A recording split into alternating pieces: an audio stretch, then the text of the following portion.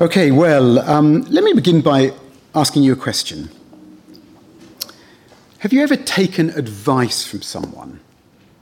And the answer, of course, is yes.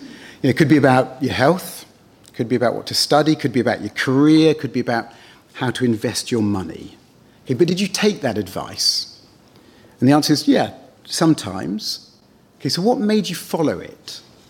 Well, probably a mixture of things, isn't it? But probably the person who you asked advice for, you trusted them. The advice sounded good and wise, but also because what they said they offered you an outcome that if you take this advice, this will happen. And you look at that and you go, yeah, I want that. That's the outcome I want, so I'll follow the advice. Okay, but have you ever taken advice and regretted it later? Maybe. Maybe you think, why did I listen to that? And of course, how much you regret it later depends on how much it has negatively impacted your life. Okay, but what if taking the wrong advice could ruin the whole course of your life? Not just damage your health, maybe not just damage your investments, or maybe not just impact who you date, but it ruins everything about you. You would want to be warned about that kind of advice, wouldn't you? You would want to be able to be in a position where you spot it and you don't take it. And that is why, if you think about it, that is why Peter is spending virtually a third of his second letter, taking aim at people whom he calls false teachers. Spiritual leaders who he calls false teachers. Because, what is a spiritual leader? What is a spiritual teacher, if you like, if they're not someone who's offering advice on how you should live your life, advice with eternal implications? Okay, so what if that advice is wrong? What if they're telling you to live your life in a certain way, do certain things, prioritize certain things or whatever, and they're wrong? And what if for us, the false advice that these guys were receiving from these false teachers, what if that advice ironically sounds strangely similar to what the advice you get today from any number of books you might read, or podcasts you might listen to, or blogs you might read, or media you might consume? You'd want to be warned about that kind of advice, wouldn't you? Which is what Peter does. Okay, so we're going to look at three things: the allure of freedom, the slavery of freedom, and the one who gives true freedom. Okay, firstly then, the allure of freedom. Look at verse 18. For speaking loud boasts of folly, they entice by sensual passions of the flesh those who are barely escaping from those who live in error. I don't know if you know it, but in his novel, David Copperfield, Charles Dickens gives us, I think, one of the great fun characters of English literature, which is Mr. Micawber. And Mr. Micawber, with his young family and his long-suffering wife, they live in virtual poverty, certainly in penury, with the debt collectors forever knocking at the door. And his family lurches from one disaster to another because of his bad decisions. Okay, and yet, if you listen to Micawber, he's always on the cusp of making some financial or career breakthrough. Something good it's always just around the corner.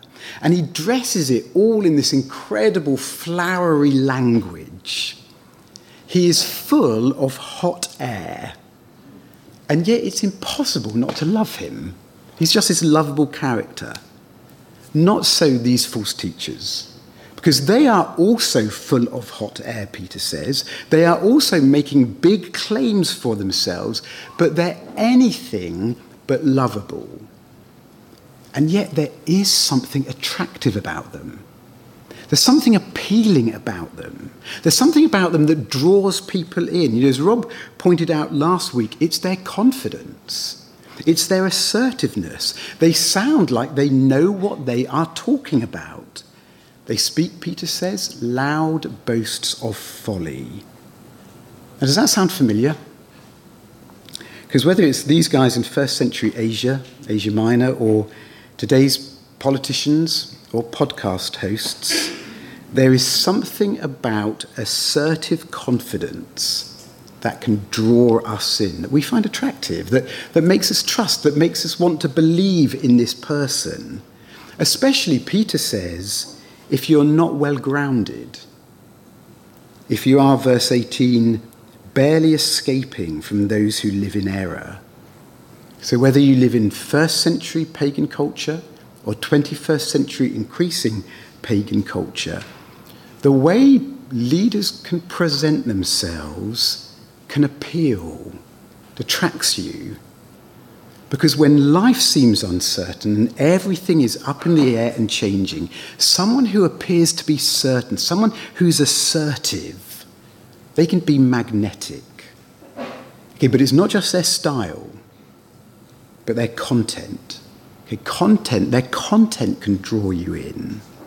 Content that makes you want it, like a fisherman using bait. These guys, Peter says, verse 18, entice by sensual passions of the flesh. And as we've seen in the last couple of Sundays, Peter's thinking about sex.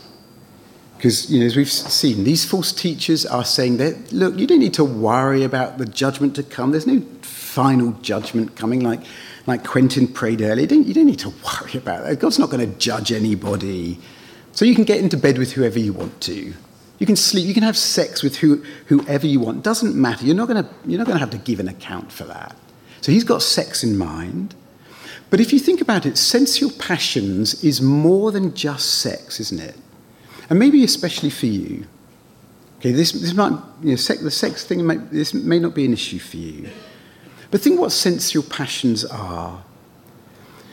It's to be passionate. It is to want. It is to desire what your senses want.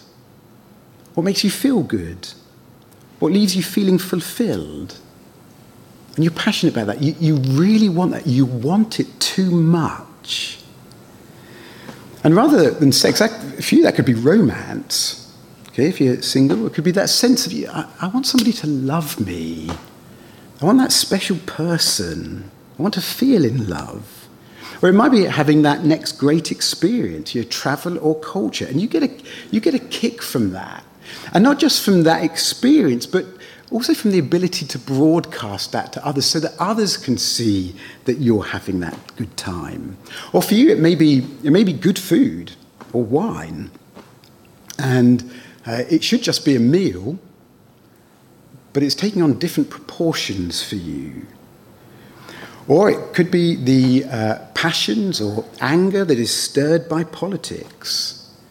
And you watch stuff, you listen to stuff, and you have that feel-good sense inside you when somebody else is getting owned, when somebody else is getting burned. Or rather than a feel-good feeling inside you, it could be an unpleasant feeling. It could be that inner stab, that unpleasant feeling you experience when you see someone else's social media post. And it's not necessarily the experience that they're having or the stuff that they have that you want, it's their life. Man, I wish my life was like that. And you want that kind of a life, the life they seem to be living. And Peter says we can want those things too much. We can be enticed by them. So that when someone comes along and says, yeah, and here's how you can get it. If you follow my advice, if you do this stuff, you can have that outcome in your life. We can listen to them.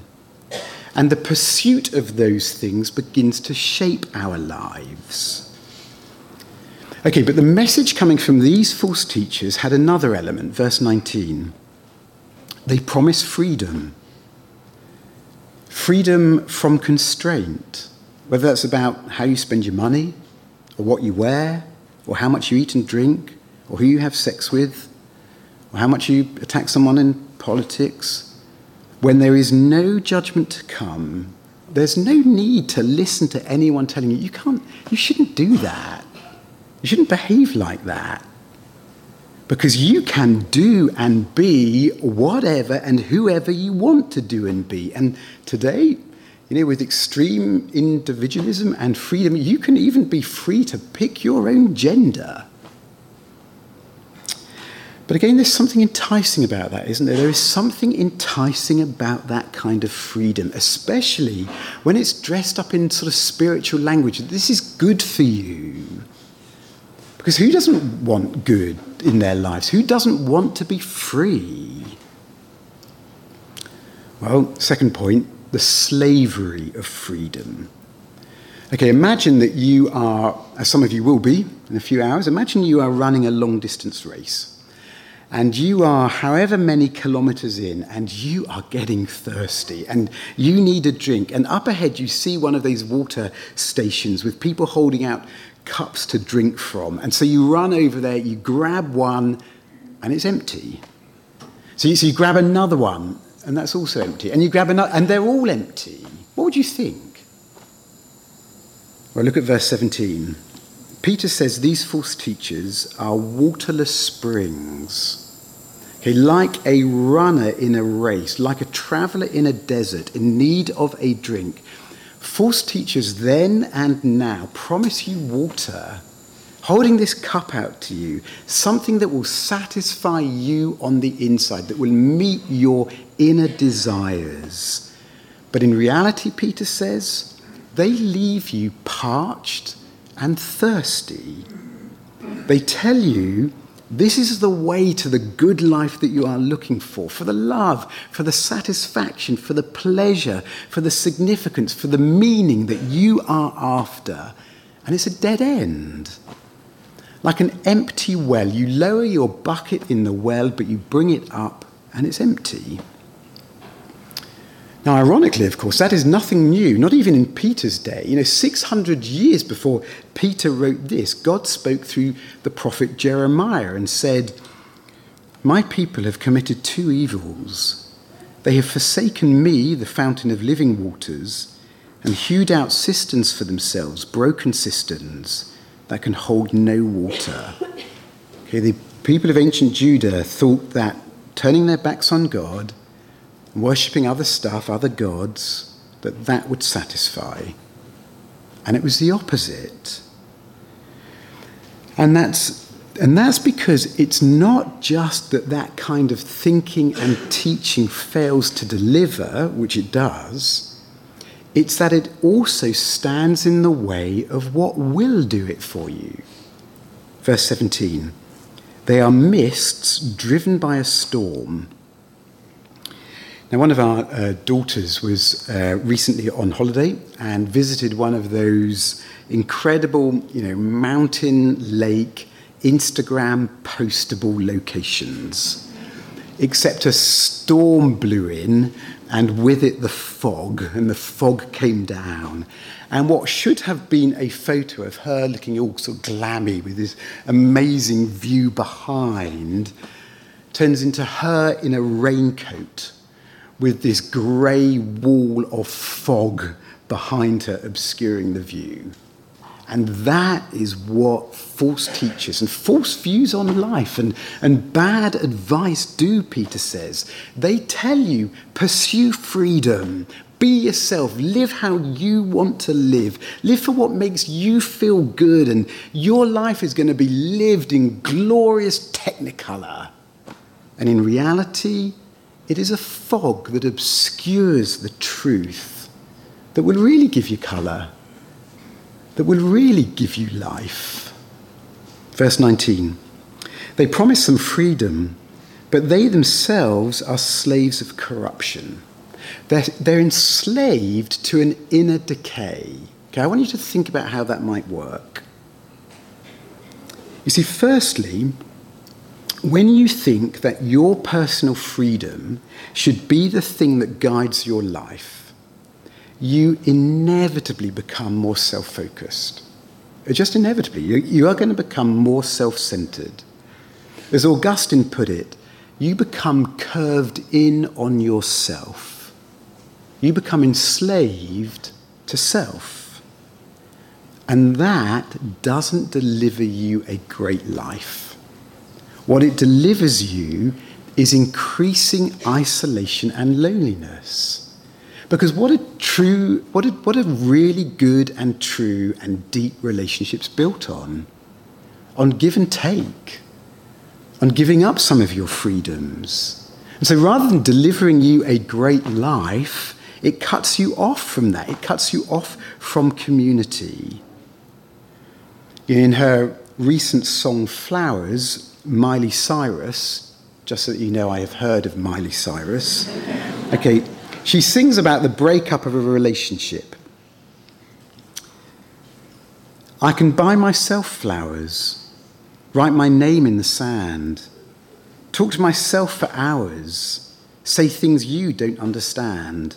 I can take myself dancing, and I can hold my own hand.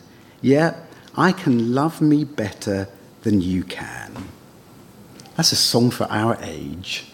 Okay, the message is, I don't need you. I can love myself. And self-love beats all other loves. Except it doesn't, does it? Because all the data regarding the mental health of those who have been raised in a culture of extreme individualism and total freedom says Peter is absolutely right. It is a waterless spring. It promises you freedom, but what you actually get is depression. As one American sociologist writes, the lone self is a weak foundation for robust mental health. Individualism and freedom feel good when you are young, but empty when you are older. So you become enslaved to yourself with very negative consequences. But secondly, you can become enslaved to the sensual passions, to the things that you really want, the stuff that you think you need, or that life that the other person is having, and that you need to feel good about yourself. And you can't be happy without this. It nags away at you. And so it begins to control you. You think you're free to pursue this stuff, but you end up enslaved by it.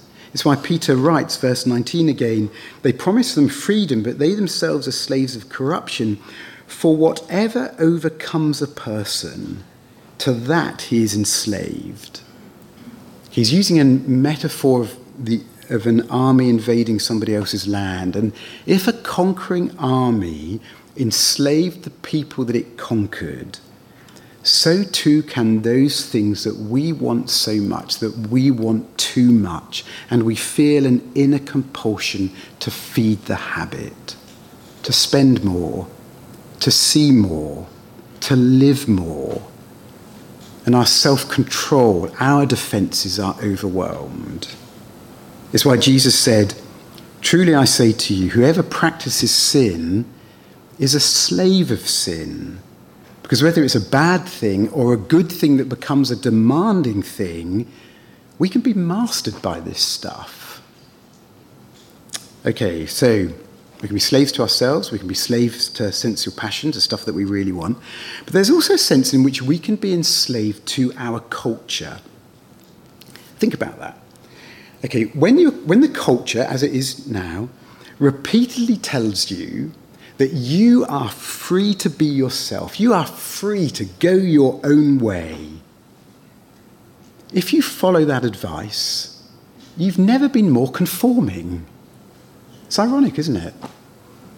You have never been more mastered by your culture than when you are following the cultural line that you are free, you're an individual, you can be yourself. And when you buy into that, you're owned by it. And I mean owned literally, because when, as happened, big business or the and I'm not being anti-capitalist, okay, but when big business and the advertising industry gets on the bandwagon and you can express yourself, your identity, your individual self by the brands you wear or the products you own, then as one writer has said, be yourself in reality becomes buy yourself, purchase yourself. You can purchase this identity. So they promise you freedom, but in reality you are being owned. Owned by culture, owned by big business, owned by advertising. And so what C.S. Lewis wrote is as true for the false teachers in Peter's day as our own. The power of man to make himself what he pleases means the power of some men to make other men what they please.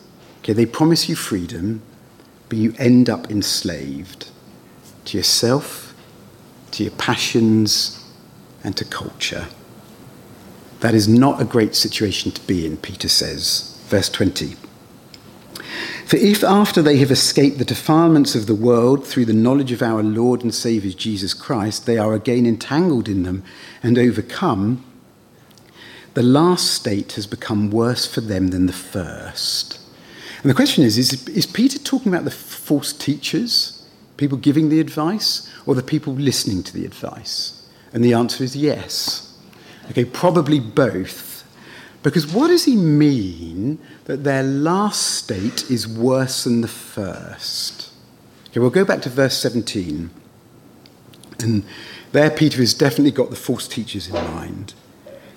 These are waterless springs and mists driven by a storm. For them, the gloom of utter darkness has been reserved. Now, when you want to go to a popular restaurant, what do? You phone up beforehand, don't you? You reserve a table. Because it's reassuring to know that you have got seats reserved. If that is good, what could be worse than having seats reserved in hell? And Peter is saying that's exactly the case for those who obscure the truth from others. They wanted and sold others a freedom from God and from the light of his goodness. So they're going to get it. They're going to get darkness. As John Calvin wrote, in place of the momentary darkness which they now cast, there is prepared for them a much thicker and eternal one. Their last state would be worse than the first. Okay, but when he gets to verse 21, Peter's probably referring to those who are taken in by the false teachers, who listen to them. For it would have been better for them never to have known the way of righteousness than after knowing it to turn back from the holy commandment delivered to them. And the them that he's talking about, the people he's talking about there, are those in verse 20 who, after they have escaped the defilements of the world through the knowledge of our Lord and Saviour Jesus Christ, are once again entangled in them and overcome. Okay, so I want you to imagine someone who seems to be on the verge of becoming a Christian. They're coming to faith in Christ. Or they already say that they are a Christian, but they start listening to this other stuff, whether it's podcasts or books that they read or their friends or whatever. And they start listening to stuff about, no, this is how you should live life, or that you should be free. Don't let Christianity, this church stuff, constrict and constrain you. And they start saying, you know what, I think Christianity is too narrow. I want to be free to decide for myself how I live. And Peter is saying they are in a worse situation than before because their heart has become harder.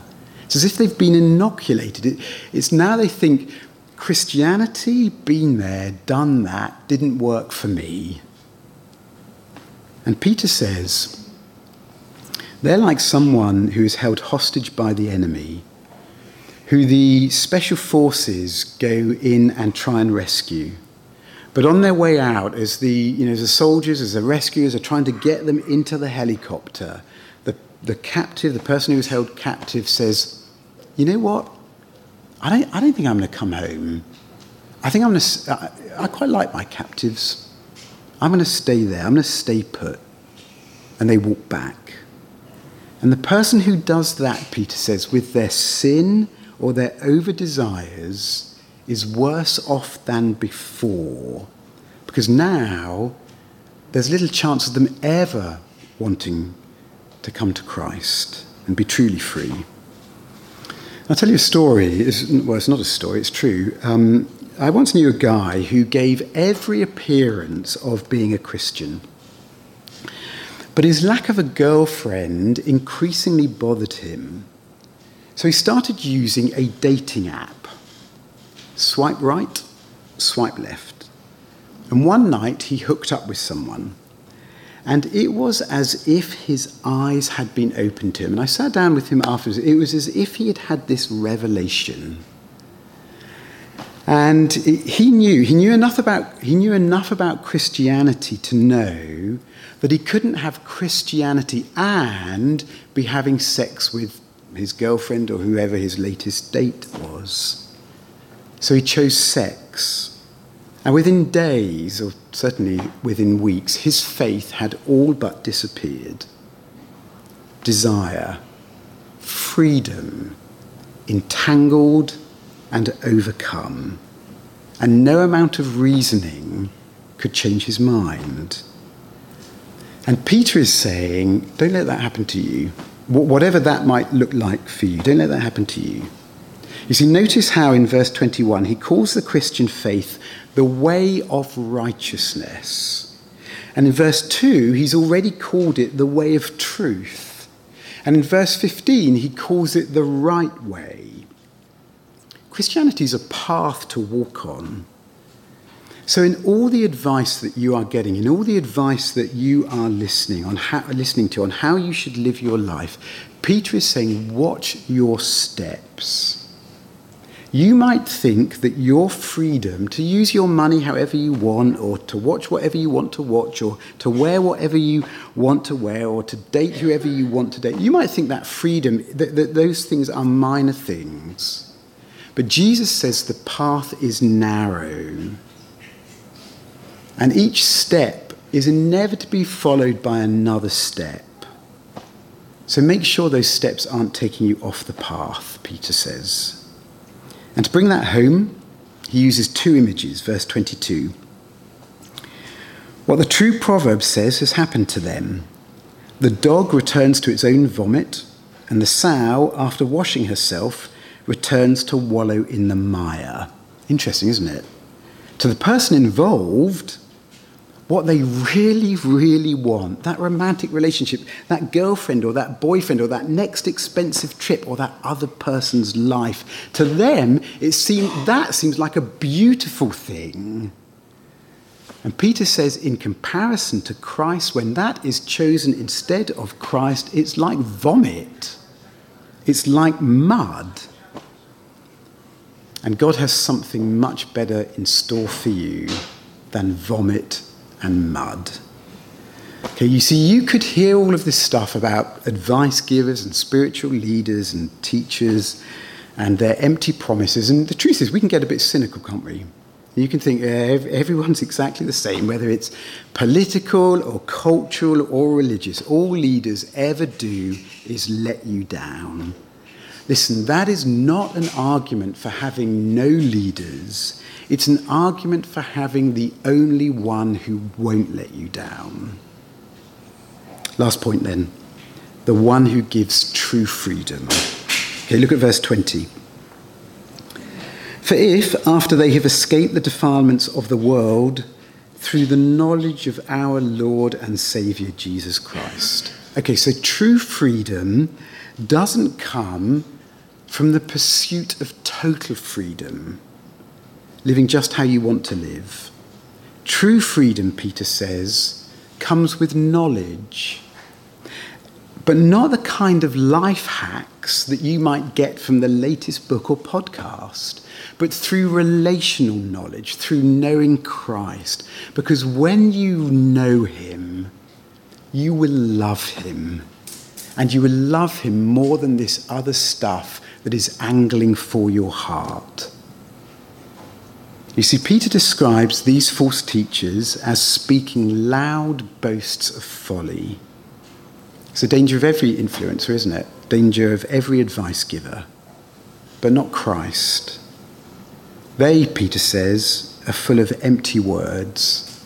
But in the opening of his gospel, John says that Jesus was full of grace and truth. And these guys, just like today, are full of themselves. They make much of themselves. But Isaiah says of Jesus that he will not cry aloud or lift up his voice or make it heard in the street. A bruised reed he will not break, and a faintly burning wick he will not quench. And he didn't. And even at his trial, when he was given the opportunity to talk about himself and promote himself and defend and save himself, Isaiah says, he opened not his mouth. So whether in the 1st century or 21st century, there are always going to be those who make empty boasts and empty promises. But Christ emptied himself in his birth, in his life, and in his death, so that we might be filled. They speak empty words. Christ empties himself so that we can be filled. You see, when Peter describes these teachers as waterless springs, verse 17, he is saying that what they offer and advise you will never truly satisfy you. But Jesus came saying, if anyone thirsts, let him come to me and drink. And to a woman, the woman at the well, who has gone through one relationship after another, trying to quench her inner thirst for love, he says, but whoever drinks the water that I give will never be thirsty again. Do you know, that is why at the cross, Jesus cries out, I thirst. Is he physically thirsty? Sure. But there's something more going on. He is experiencing the inner emptiness of our sin. He's parched because we are, but he goes through that so that our thirst for love and significance and forgiveness might be forever satisfied in him. And in verse 17, Peter calls these false teachers mists driven by a storm. They obscure the light. But at the cross, who went through the darkness? Christ does. As he takes all of our sin and all of our wrong desires upon himself. It's him, the light of the world, who is plunged into darkness as a storm of God's wrath rolls over him. Why? So that we might forever live in his light. And in verse 19, Peter says these teachers promise freedom when all along they are enslaved to self and sin.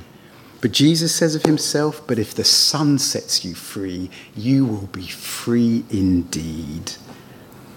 And yet he's the one whose freedom was curtailed in his arrest, in his trial, and at the cross. And at the cross, he dies the death of the slave to set us free from slavery to sin and self and guilt and fear.